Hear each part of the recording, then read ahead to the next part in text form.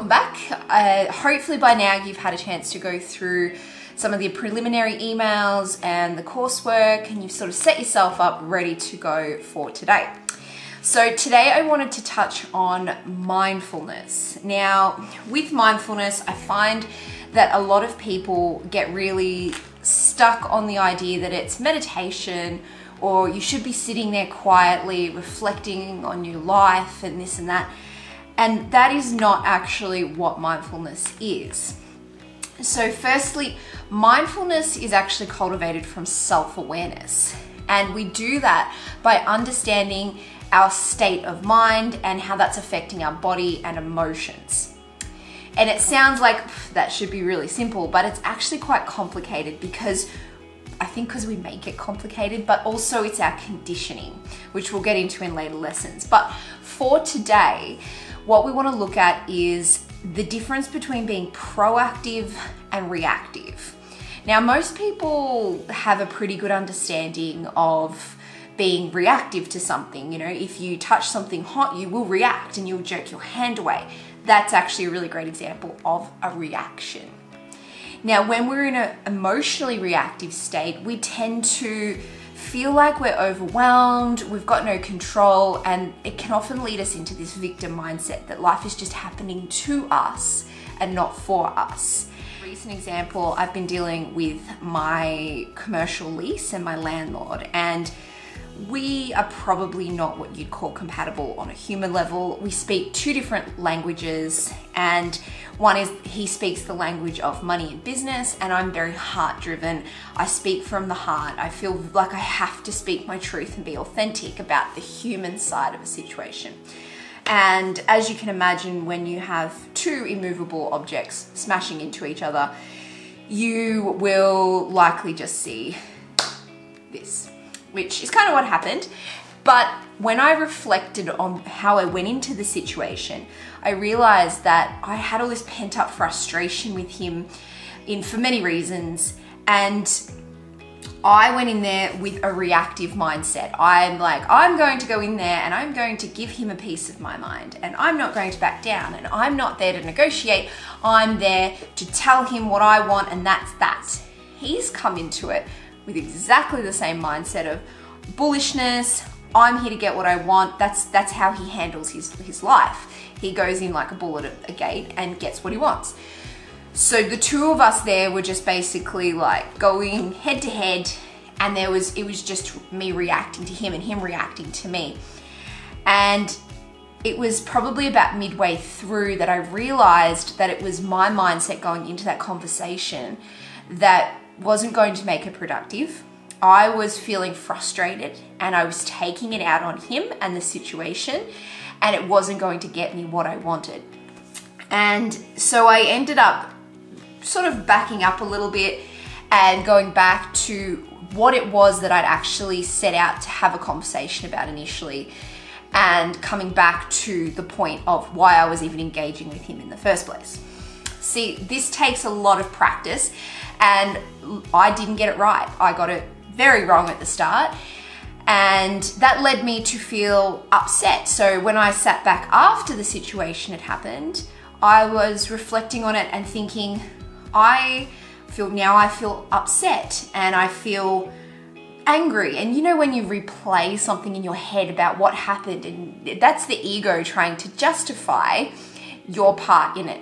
And that takes a little while to bring that down and go, hang on, I did contribute to that situation. I wasn't a victim.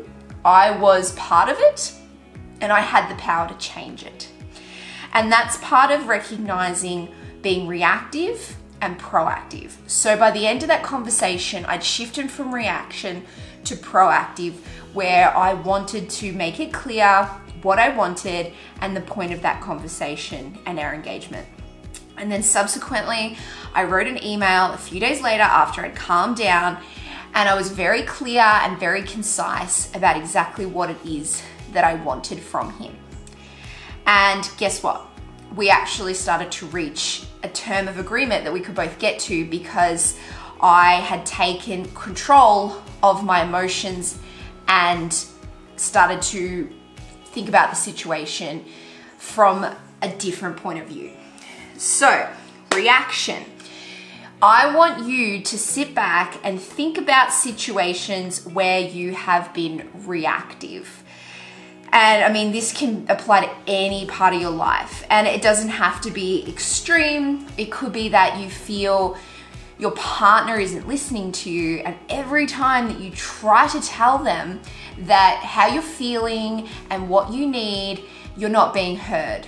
And so what happens after that is it could lead to an argument, it could lead to crying, it could lead to many things, and that's something to think about. So that was what was happening.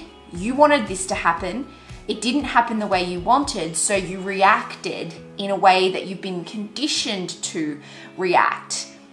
And then you need to sit back and go, what did I actually want from that interaction? And what was the emotion that drove it?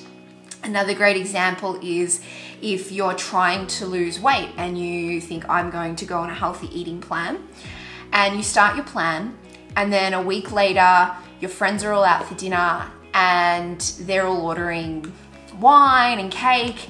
And instead of saying, no, I'm just going to stick with, this and this, you just completely blow the plan. And after that, you go, well, what's the point? I'm just going to keep eating the way I was. And ultimately, you failed at that eating plan. And you feel bad about yourself. So it's a perpetuating cycle there. You've created a reactive state for yourself. You knew that eating that food was going to lead you back down this road, but you did it anyway. And that's being reactive to the situation. So you could have taken a proactive approach, read the menu before you went, and decided what you were going to have preemptively so that you didn't go off your diet. But that was a choice. So you've been reactive, and then the reaction to that reaction is subsequently continuing along that path. So you need to sit back with the emotion of that. What is the emotion that drives self-sabotage? And it could be vulnerability, it could be self-worth, it could be self-hate. There's a lot of things that could go behind that. So we want to firstly start to go with the big things that make this activity a little bit easier so that we can sit with the big emotions, the hard ones, and start to unpack why we go into situations and we react when we could go in with a more proactive mindset. What is the underlying emotion that drives the reaction? So that's a lot just to start with, but this is the first step in creating mindfulness. So we're going to do this activity. I want you to get a pen and paper out and make some columns. Write down situations that you can think of. Now, I don't want you to rush through this. This is an activity where you need to sit and think about the complexity of the emotions, and you might find that with every single one, the emotion is actually the same. It might be always anger, it might be always fear, it might be always frustration. It could be it could be the same.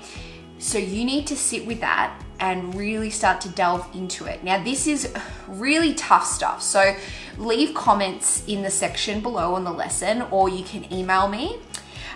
We will be checking in with you as well for your first week. So don't stress, you're not completely alone, but give this activity a crack. Really give it a go. All right, guys, here we go. I believe in you. You're awesome. Let's get this done.